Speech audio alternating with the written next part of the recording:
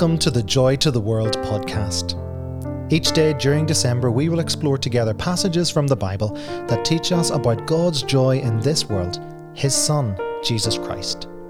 Make sure you subscribe to whichever platform you get your podcast from, or listen on our YouTube channel by searching for Annalong Presbyterian Church.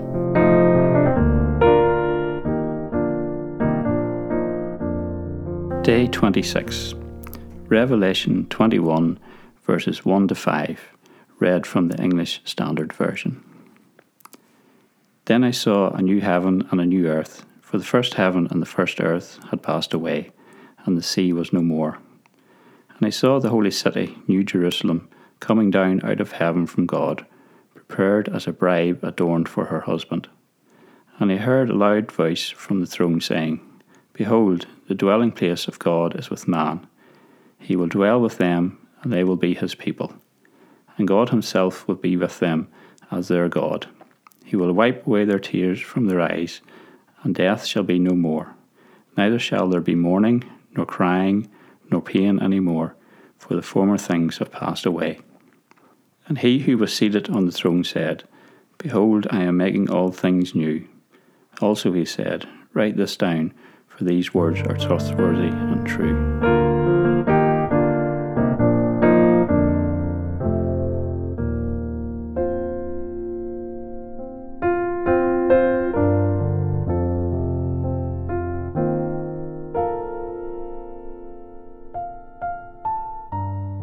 There is always great anticipation for Christmas Day, but the day after can sometimes feel like a disappointment. Boxing Day has its origins in the aristocracy presenting gifts to their household staff in little boxes. They would then be distributed in a staged manner, with each member of staff coming up to receive their gift.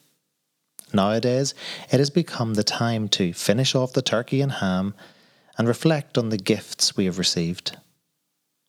With the pressure we place on ourselves for Christmas Day, Boxing Day gives us time to assess the food, the company, and those gifts. We will either be satisfied or unhappy with how the festivities of the day have gone. With all the Old Testament prophets speaking about the coming Messiah, and then 400 years of silence from the last of these prophets until Christ would come, there was time for people to assess and reinterpret their idea of the Messiah. Many expected him to be a political leader, while others wanted him to be a hardline religious leader, calling people back to the sacrificial system and obedience to the law of Moses. Many people were disappointed with Jesus because he didn't meet their expectations. They had shaped their understanding of the prophecies to fit their own particular need and circumstances. Today, we jump right to the end of the Bible to understand the reason why we celebrate the baby in the manger, and we are not disappointed. In our passage, we are given a vision of what faith in our Saviour will do. It will bring us to the new heaven and the new earth. It is a place where we will dwell with God, and it is a place where all the pain, sorrow, and death of this world is gone. It is also a place of newness. The one sitting on the throne declares this and is assuring us that this new heaven and new earth will give us complete freedom from sin.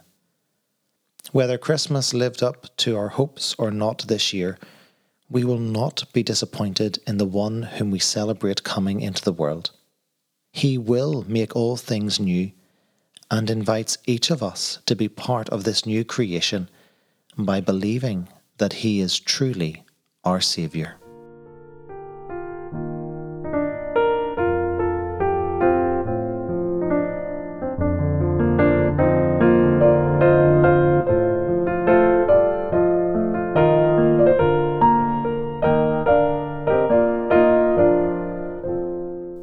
Thank you for listening to this Joy to the World podcast.